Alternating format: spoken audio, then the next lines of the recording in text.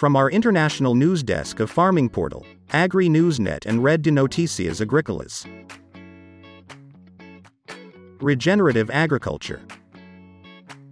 Regenerative agriculture describes farming and grazing practices that, among other benefits, reverse climate change by rebuilding soil organic matter and restoring degraded soil biodiversity, resulting in both carbon drawdown and improving the water cycle.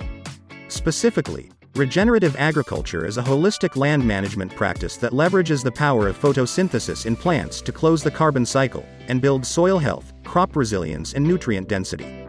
Regenerative agriculture improves soil health, primarily through the practices that increase soil organic matter. Not only aids in increasing soil biota diversity and health, but increases biodiversity both above and below the soil surface, while increasing both water holding capacity and sequestering carbon at greater depths, thus drawing down climate-damaging levels of atmospheric Colorado II and improving soil structure to reverse civilization-threatening human-caused soil loss. Research continues to reveal the damaging effects to soil from tillage, applications of agricultural chemicals and salt-based fertilizers, and carbon mining.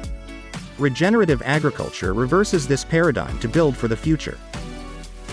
Regenerative agricultural practices are practices that contribute to generating, building soils and soil fertility and health, increase water percolation, water retention, and clean and safe water runoff, increase biodiversity and ecosystem health and resiliency, and invert the carbon emissions of our current agriculture to one of remarkably significant carbon sequestration, thereby cleansing the atmosphere of legacy levels of Colorado II.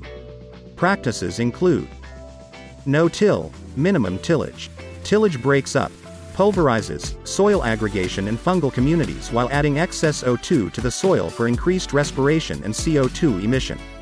It can be one of the most degrading agricultural practices, greatly increasing soil erosion and carbon loss. A secondary effect is soil capping and slacking that can plug soil spaces for percolation, creating much more water runoff and soil loss. Conversely, no-till, minimum tillage, in conjunction with other regenerative practices, enhances soil aggregation, water infiltration and retention, and carbon sequestration. However, some soils benefit from interim ripping to break apart hardpans, which can increase root zones and yields and have the capacity to increase soil health and carbon sequestration. Certain low-level chiseling may have similar positive effects. You listening to a podcast for our news desk.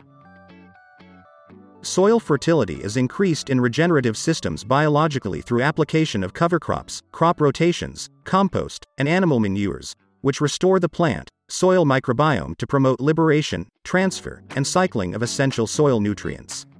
Artificial and synthetic fertilizers have created imbalances in the structure and function of microbial communities in soils, bypassing the natural biological acquisition of nutrients for the plants, creating a dependent agroecosystem and weaker, less resilient plants.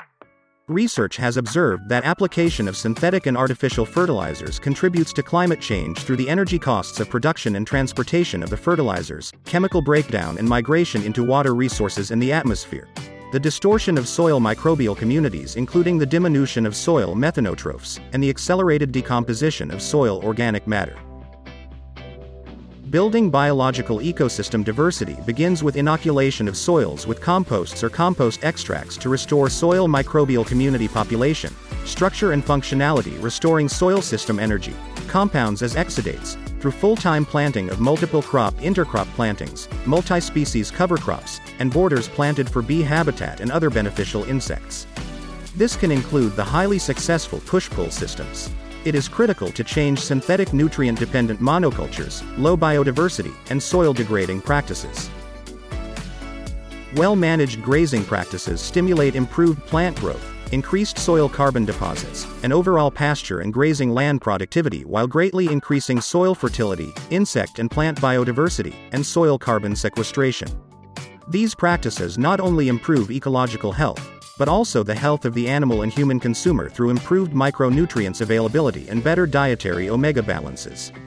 Feed lots and confined animal feeding systems contribute dramatically to unhealthy monoculture production systems, low nutrient density forage, increased water pollution, antibiotic usage and resistance, and CO2 and methane emissions, all of which together yield broken and ecosystem degrading food production systems. Regenerative agriculture is an alternative means of producing food that, its advocates claim, may have lower, or even net positive, environmental and/or social impacts.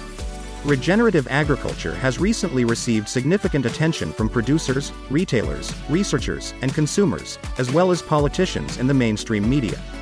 Despite widespread interest in regenerative agriculture, no legal or regulatory definition of the term, regenerative agriculture, exists nor has a widely accepted definition emerged in common usage. This was a podcast from the news desk of CRA Media International in Zurich, Switzerland.